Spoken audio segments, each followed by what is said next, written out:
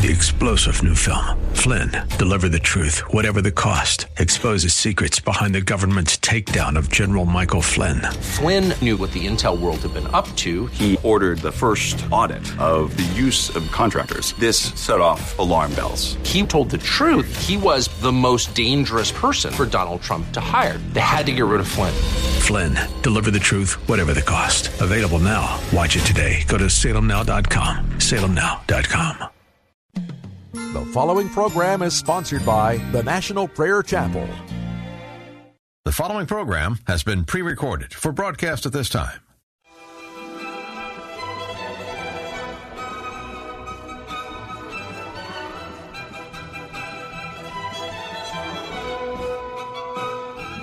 It's time to blow the trumpet in Zion. Welcome to Pilgrim's Progress, brought to you by the National Prayer Chapel with Pastor Ray Greenlee.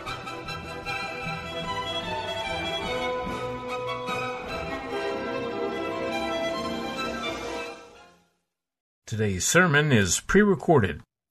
Absolute surrender is the name of the message. Absolute surrender. Let's pray. Lord Jesus, quickened by the power of your Spirit. Lord, the world has encroached so powerfully. Would you show us how to evict all of the presence and power of darkness by your Spirit and by your power, by the blood of Jesus? Lord, I thank you. I lift my hands to you and say, Jesus, come and quicken this message. I pray in your holy name. Amen.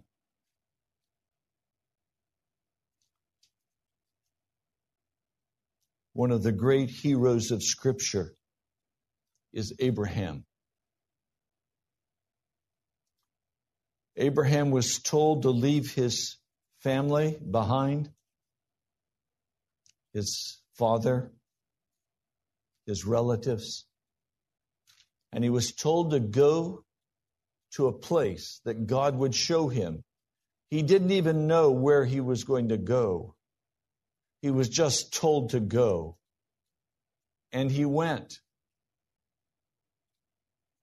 Then all of the rest of the story is God speaking very frankly to him about what he wanted, about what God wanted. And each time Abraham took small steps of obedience that led to larger and larger steps of obedience. Did he doubt? Yes. You'll find he laughed when God told him he was going to have a son in his old age. But he continued to maintain his relationship with God. And God brought him through in great victory out of doubt into an absolute assurance that God was going to do what he promised him he would do. I suspect there's not one of us in this room who has not doubted at some point in your life about what God had spoken to you. And then finally, he brings us through in victory, and we don't waver. We stand. Most of us have had to go through times of severe discipline and punishment because we would not believe the word of the Lord to us. And through that time of discipline, God's love was not taken from us. I liked, why is God, what was the word? Stalking me. You know, there's a famous poem, The Hound of Heaven. I love this piece of poetry because it describes the Holy Spirit coming after a man who was unsaved. And finally he fell down and he could feel the licking of the Holy Spirit on his face, and it revived him. He leaped to his feet and he ran from God again. Until finally the chase ended and God had him. I've experienced the stalking of God on my life. It's pride that makes a man or a woman get up and run again. It's bitterness of heart. It's unbelief. We don't see how we can survive and do what God calls us to do. Abraham didn't know how he could survive and do what God told him to do. And God had to keep bringing him up and bringing him up until finally he stood like a rock, absolutely given to God. No question. No matter what it cost him, he was going to do what God told him to do. But you remember what happened with Hagar. You remember how he stepped out in his own strength and his own flesh and created a son. And he wanted that son to be the son of promise. And God said, no, Sarah will have a child. And they named him Isaac, which means laughter. God wants to bring us to laughter. The laugh of joy and happiness. The Lord wants to bring us to a place where we see the fulfillment of what this call has all been about. Where we see the glory of God. After he committed that sin of going to Hagar, God still loved Abram, or Abraham as we know him. But for 13 years, God would not speak to him. I'm sure his heart grew very tired and sad at the absence of God. But finally came back with a very clear command. Walk before me and be blameless. And God reaffirmed the promise of the covenant to him. I believe because of that failure in Abraham's life, he was brought to the test of Genesis 22. The most terrifying words to me in all of the Scripture. Sometime later, God tested Abraham. I dread the testings of God, where God looks at a man and says, okay, are you going to come through or are you not going to come through? Do I have with you absolute surrender? Does your life belong to me or does your life still belong to you?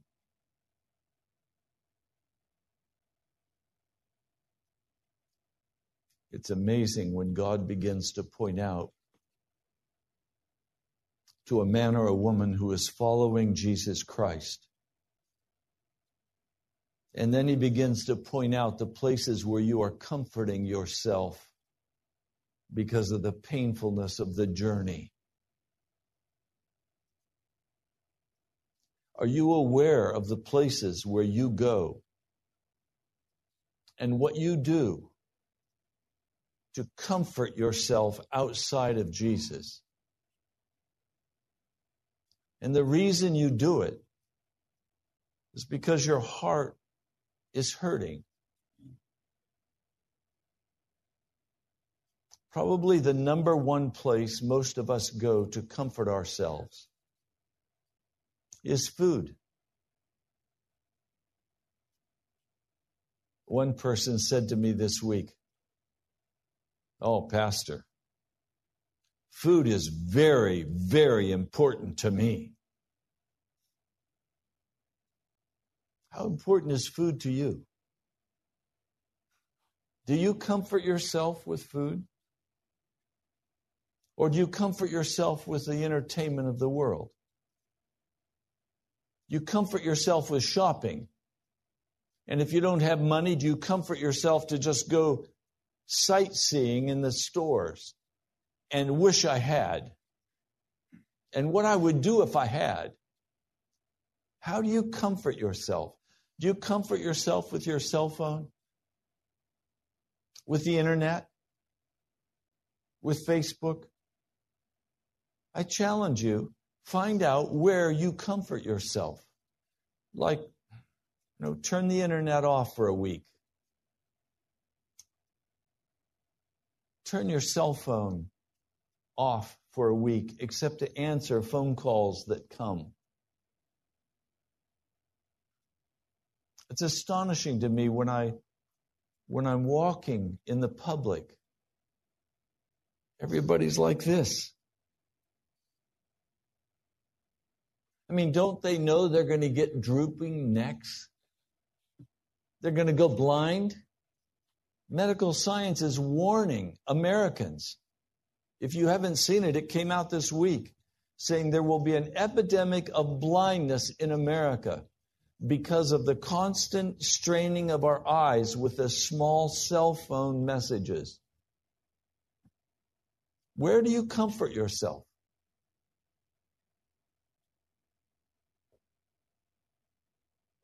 God tested Abraham. And what I love so much about this passage is Abraham immediately answered and said, "Here I am." God did not find Abraham hiding in the bushes like Adam and Eve. He didn't find them dressing themselves in fig leaves. Abraham knew that his only garment was the garment given to him by God. This man was absolutely sold out to the Lord God of heaven. But now God was going to demonstrate something so powerful. He answered, "Here I am." And God said to him in verse 2, this is Genesis 22, verse 2, then God said, "Take your son, your only son, Isaac, whom you love, and go to the region of Moriah.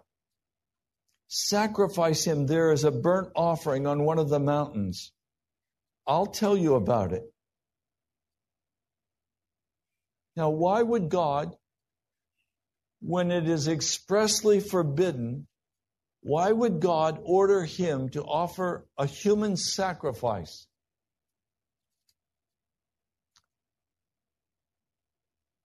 It's very clear God was in the business of birthing a nation. That nation was going to be brought forth out of Abraham. What Abraham did was critical in telling the story that a Messiah was needed, and that Messiah would be a human sacrifice, a high priestly sacrifice, a foretelling of the coming of Jesus Christ.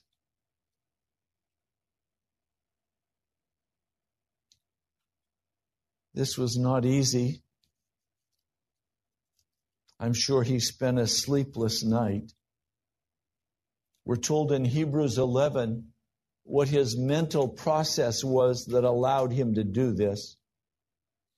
We're told in Hebrews 11 that he began to reason through this because he knew that God had said this was the son of promise.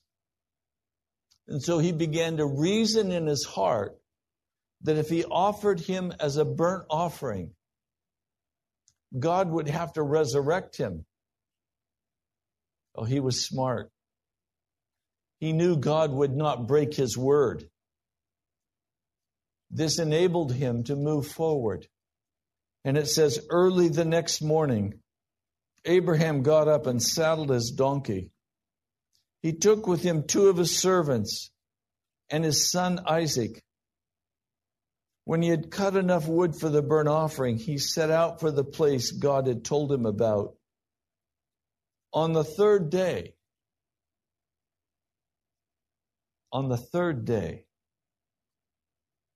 day of resurrection. Oh, the torment of his soul.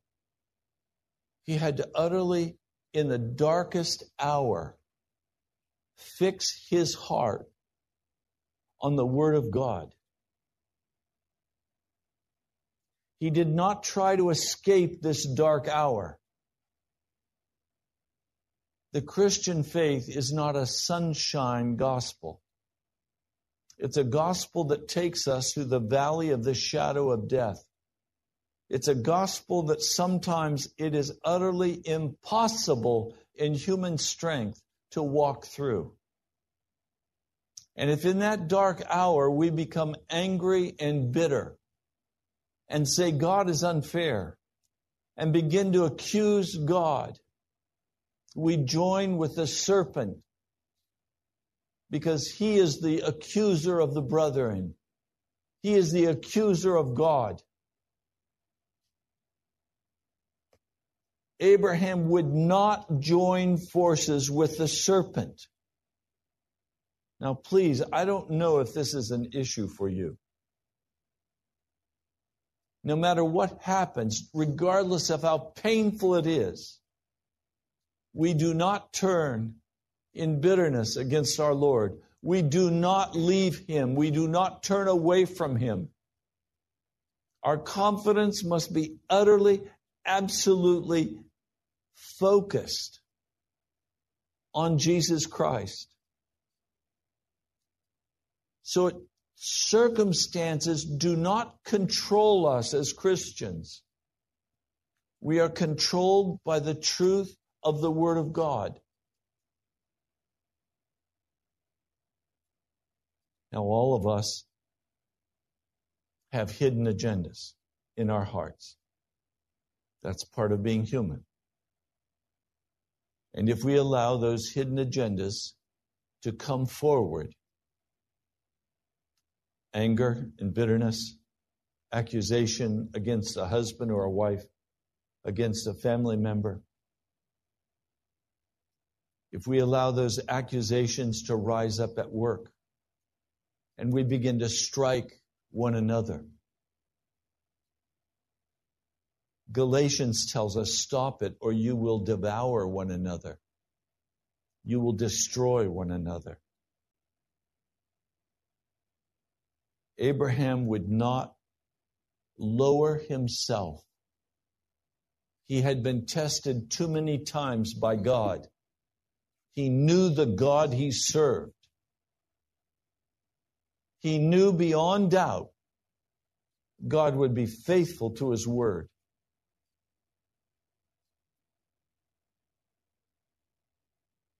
He said to his servants, stay here with the donkey while I and the boy go over there. We will worship. To worship means to fall down humbly, to put your face in the ground, to give homage to royalty. This is the first time the word worship is used in the Scripture. It was in the time of the most bitter testing of his life that he chose to turn and worship God. Up to this time, he had brought himself to offer the sacrifice. He had done what God called him to do, but he had never before fallen on his face and worshiped God. Not with a heart totally given to God. The most precious gift in his life was his son Isaac. Now, just a side note, when he comes back home after this test, Sarai isn't there.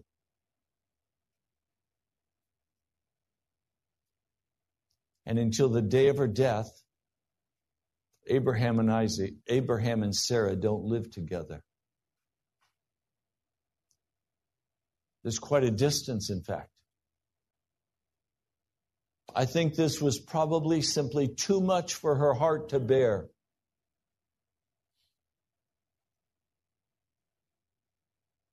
Please, can I say this to you, married men?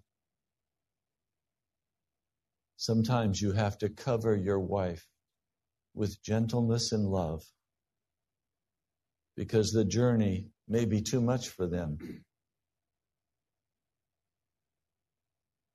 We have to cover each other because sometimes the pain of the journey is simply too much. Now, when Sarah died, Abraham was sent a message.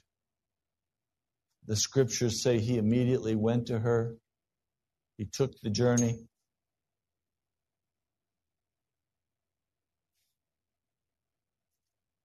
He took the journey, and the scriptures say he wept over her.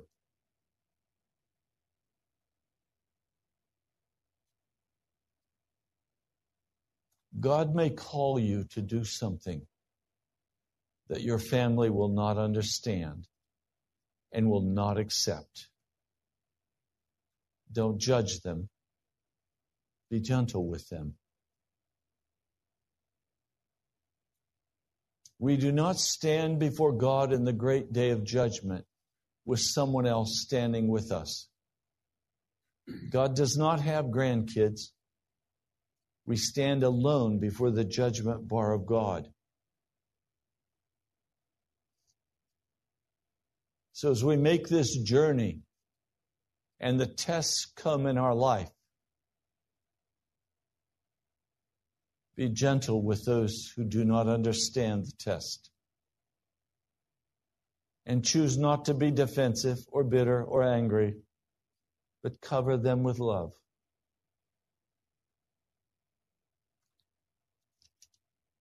See, as these tests come to us, don't be distracted, but keep your focus on the Lord God of heaven. Abraham makes this journey. Isaac speaks up and says, Abraham, Father, yes, my son, the fire and the wood are here, but where's the lamb for the burnt offering? Abraham answered, God himself will provide the lamb for the burnt offering, my son. I love that statement of absolute faith. He knows that the Lord God of heaven will offer his sacrifice. And I want to tell you, on Calvary, God offered his sacrifice. He offered himself. The Father gave his Son. He didn't ask Abraham something that he was himself unwilling to do.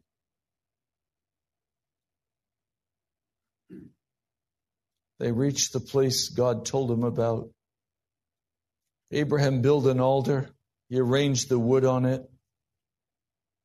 He bound his son Isaac and laid him on the altar. Isaac was big enough he could have fought. I praise God he didn't.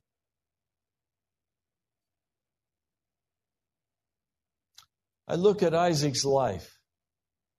All of his life is not pleasing before God. Remember, the scriptures tell us that he loved the wild game. There was a part of Isaac's heart that wanted to bless what God did not want blessed. But all of that is forgiven because of what he did right now. He was established as a young man.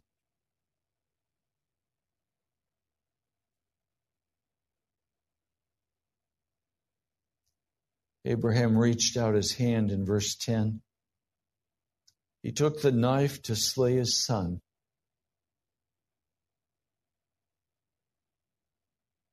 I don't think when he lifted that knife there was a moment of hesitation. It was done in Abraham's heart. He was sold out to do exactly what God told him to do. But an angel of the Lord called to him from heaven, and we know that angel, it's a messenger. It was the pre-incarnate Jesus. You'll see that in just a moment. Abraham, Abraham. Here I am, he replied. Do not lay a hand on the boy. Don't do anything to him. Now I know that you fear God, because you have not withheld from me your son, your only son. And I just want to lightly touch on this issue. Is there anything in your heart that you are withholding from God today? Is there anything that God has asked you to give him that you've said, no, I will not give that to you? If that be the case, God's going to have to constantly bring discipline into your life until you finally say, Jesus, I give it to you.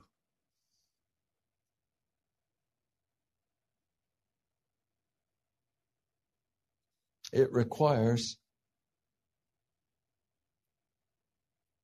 an absolute surrender.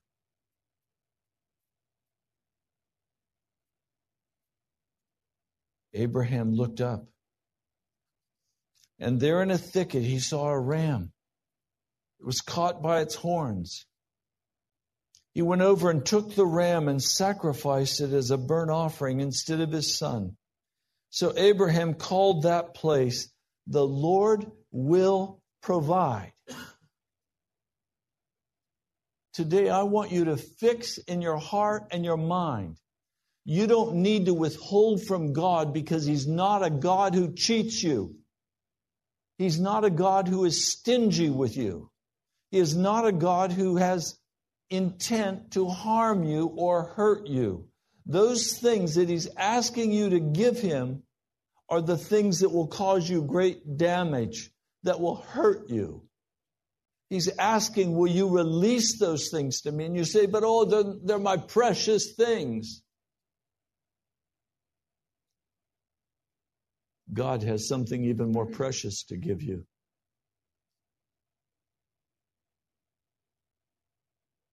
He wants to give you His Son. But some of you in this house still hold on to your bitterness, your self-justification, your excuses. God has a plan for you, and He can't fulfill that plan if you're withholding from Him your love and your obedience. He wants to give you the finest of wheat. He wants to give you the best honey. He wants to give you the sweetness of heaven.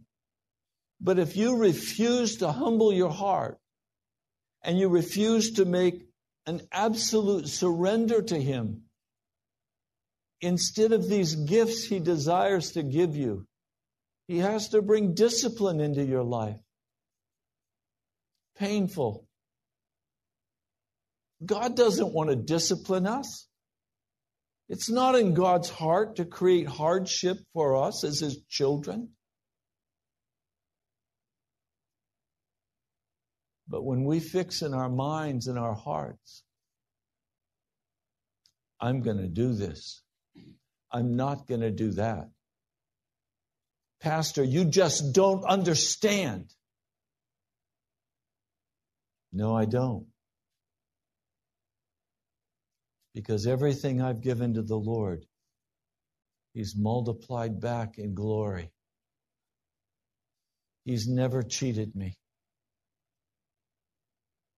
God wants to bless us in every way.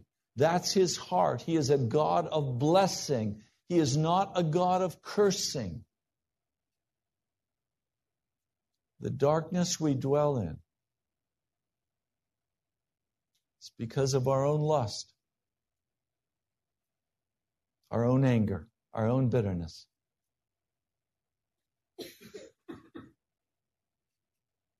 You've heard this many times. Let me say it again very boldly. Jesus loves you. Can you stand that much love?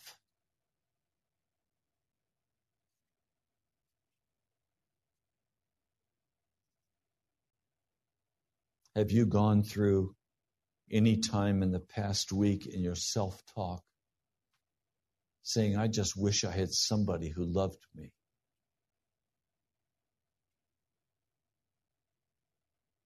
Jesus loves you. And He wants to fill you so full of His presence that you will never again ask the question, does anybody love me? Instead, you're going to be asking, who can I love? Who can I pour my heart out to in love? I look at some of your faces, and there's such a look of loneliness haunting your face. Jesus wants to come in, and He wants to empower you to love somebody. He wants you to come out of yourself and be an offering to others. The question is, who can I serve? Who can I give myself to? Who can I help on this journey? Who can I pour myself out for?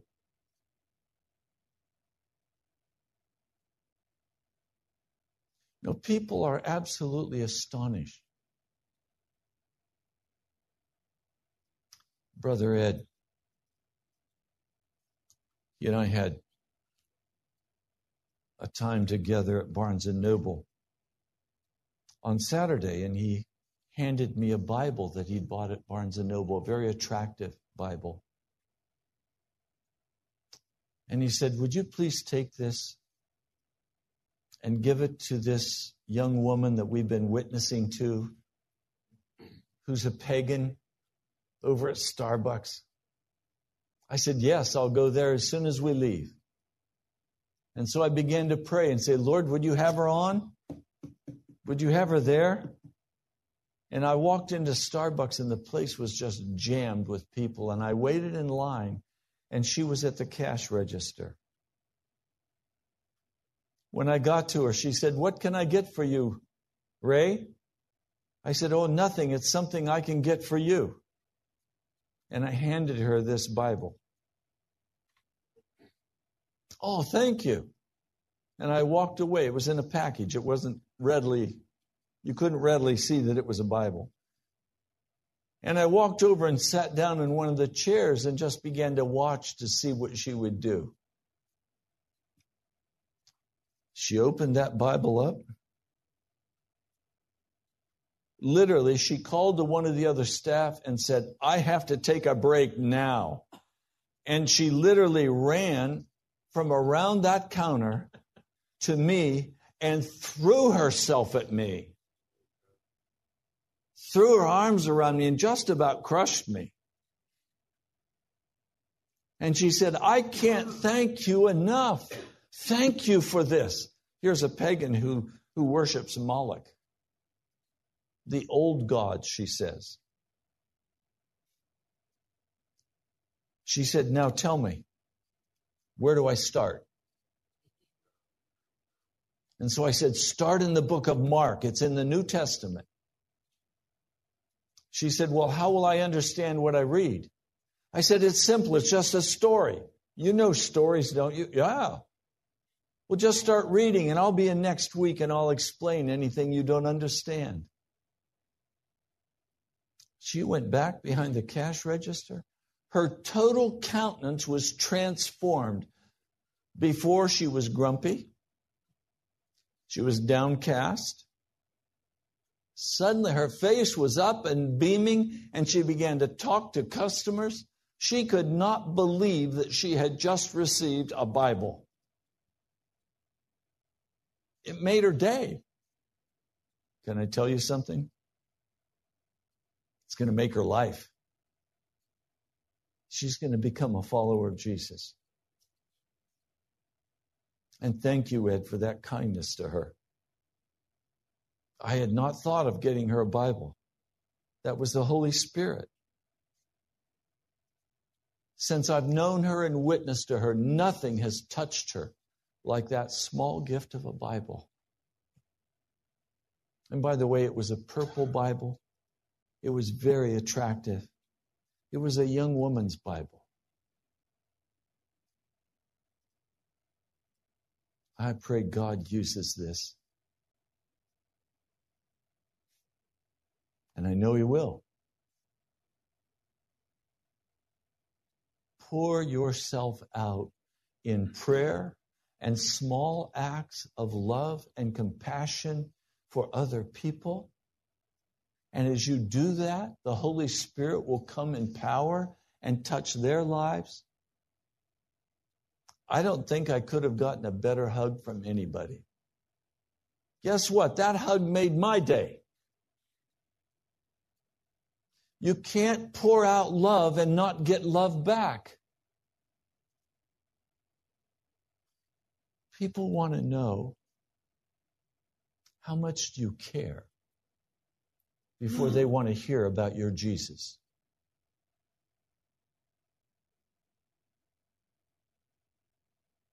It means an absolute surrender to Jesus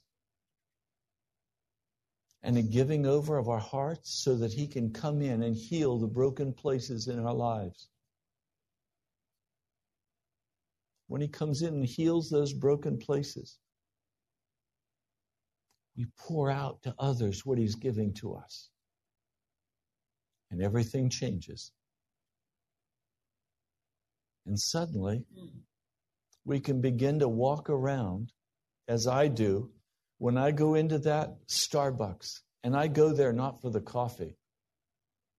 I go there for the staff. I'm not even drinking coffee now. I haven't had coffee for better than a week. I don't go there for the coffee. I go there for the staff because God's made it my mission field. Now listen to these words. The angel of the Lord called Abraham from heaven a second time. Verse 16, and said, I swear by myself. That's the first clue that this is Jesus, the pre-incarnate Christ. Declares the Lord. No angel will call himself Lord. Declares the Lord that because you have done this and have not withheld your son, your only son, I will surely bless you and make your descendants as numerous as the stars in the sky and as the sand on the seashore. Your descendants will take possession of the cities of their enemies. This is the covenant promise of Abraham. The final payment, if I may use that word. The final step through your offspring, all nations on earth will be blessed because you have obeyed me. Without obedience to the Lord God of heaven, there cannot be a continued blessing in your life. Am I saved by what I do? No, but I can be lost by what I do. In other words, salvation comes into my heart and into my life as a free gift. But I'm required to surrender my life to Jesus and walk out what He commands me to walk out And it is not hard. I talk to people who are struggling with sin. I know immediately why they're struggling with sin, because they're trying to hold on to their life. And so it robs them of the power to walk righteous before God. Oh, Pastor, I've tried so many times. I just can't quit this alcohol. You're right, you can't. Pastor, I've tried so hard, but lust just rises up in my heart and I go back to the pornography. Yeah, you're right. You do that because you have not made the final commitment to surrender to Jesus Christ. Any man who is fully given to Jesus, any woman fully given to Jesus, is given the power that no temptation will come to them, but that they can be an overcomer by the blood of Jesus. We are called to absolute surrender, to the giving over of our own agenda, our own life.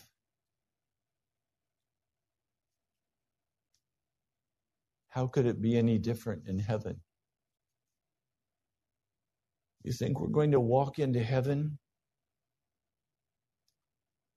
and curse our friend?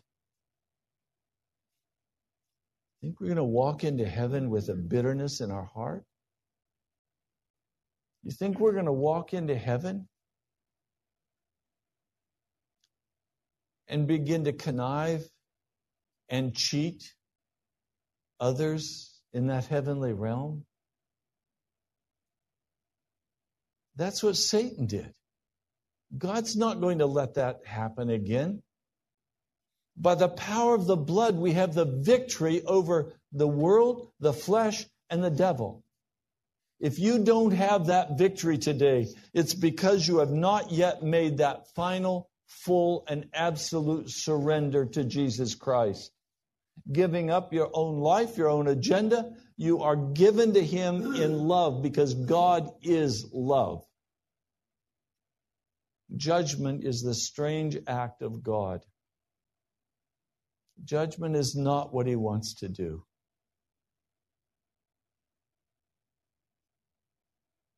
The truth is, God just wants to enter into an intimate love relationship with us, where we are utterly given to Him.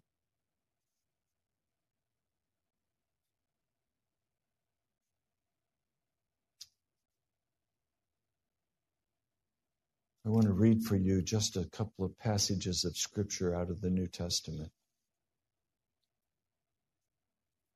I'm going to begin with 1 Corinthians, the 9th chapter, verse 24. 1 Corinthians, the 10th chapter,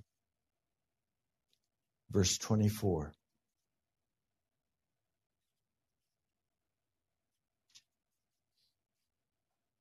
Do you not know that the ones running in the arena all run, but one receives the prize? So you must strive that you may win. And everyone competing in a contest exercises self-control in all things. Those men do it so that they may receive a perishable crown, but we an incorruptible crown. I therefore so run, as not without a definite goal. So I fight, not as beating the air, but I strictly control my body and make it ready to serve, lest in any way, having preached to others, I myself may be disqualified.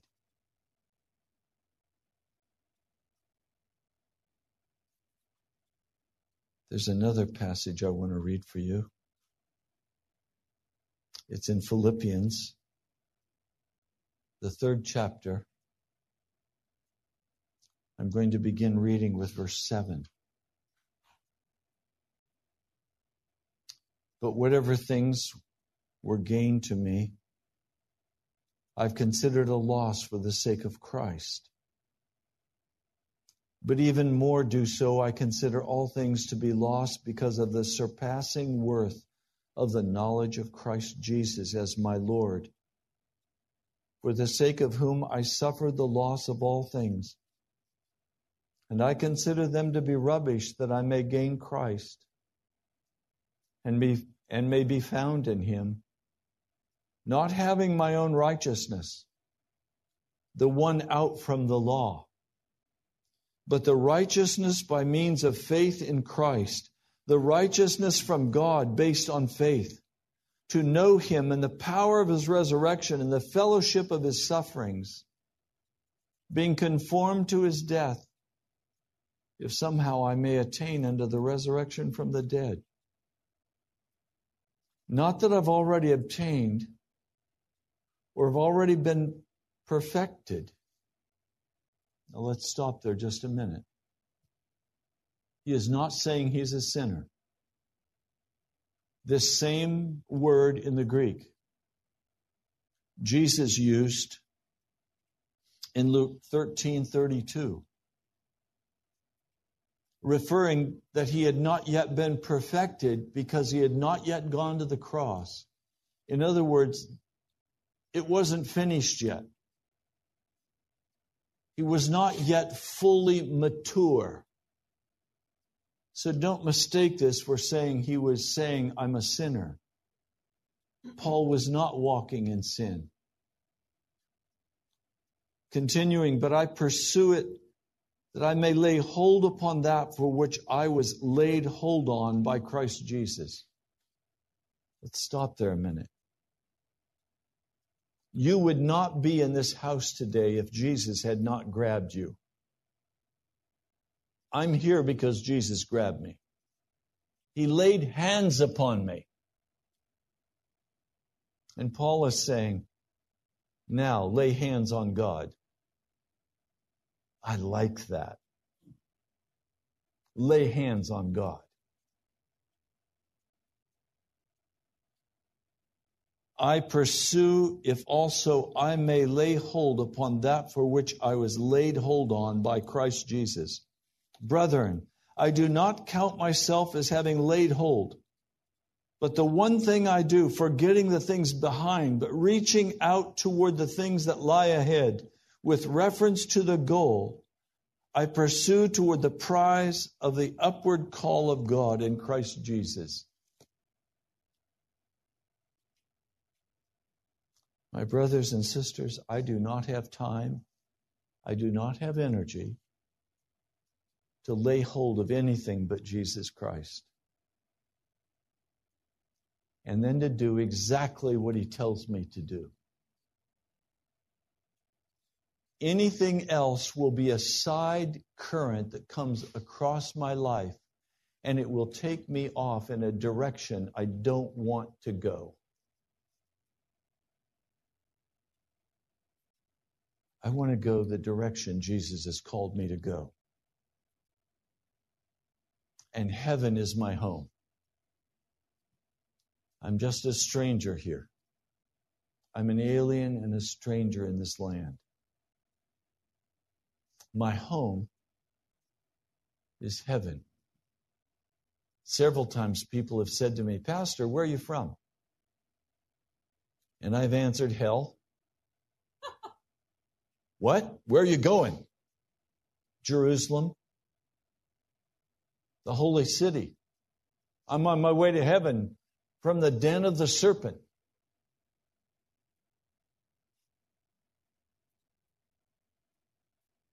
I love America. With all my heart, I want America to turn back to righteousness. I want America to turn away from the wickedness of our culture. But I'm only going to do what I can do as Jesus directs me as I'm on the path toward heaven. Heaven is my home. I know where I came from. I was birthed out of darkness. And I know where I'm going. And it takes absolute surrender to be able to make that journey. Thank you so much for joining us today. You've been listening to Pilgrim's Progress, brought to you by the National Prayer Chapel in Woodbridge, Virginia. Write to us at the National Prayer Chapel, Post Office Box 2346, Woodbridge, Virginia 22195, or visit us online at nationalprayerchapel.com. God bless you. We love you. All to Jesus I surrender, all to Him I freely give.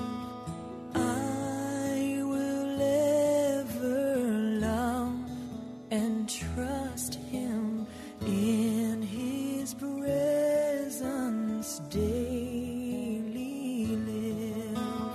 I surrender all. I surrender all to Thee, my blessed Savior. I surrender all to Jesus. I surrender humbly at His feet. I bow. Worldly pleasures all forsaken. Take me, Jesus, take me now. I surrender all. I surrender all to Thee, my blessed Savior.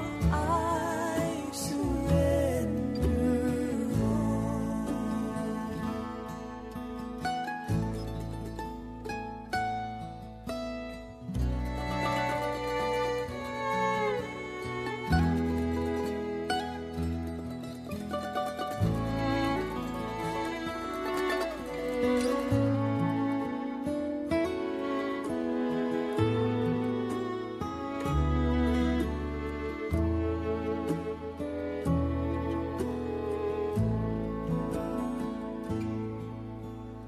all to Jesus. I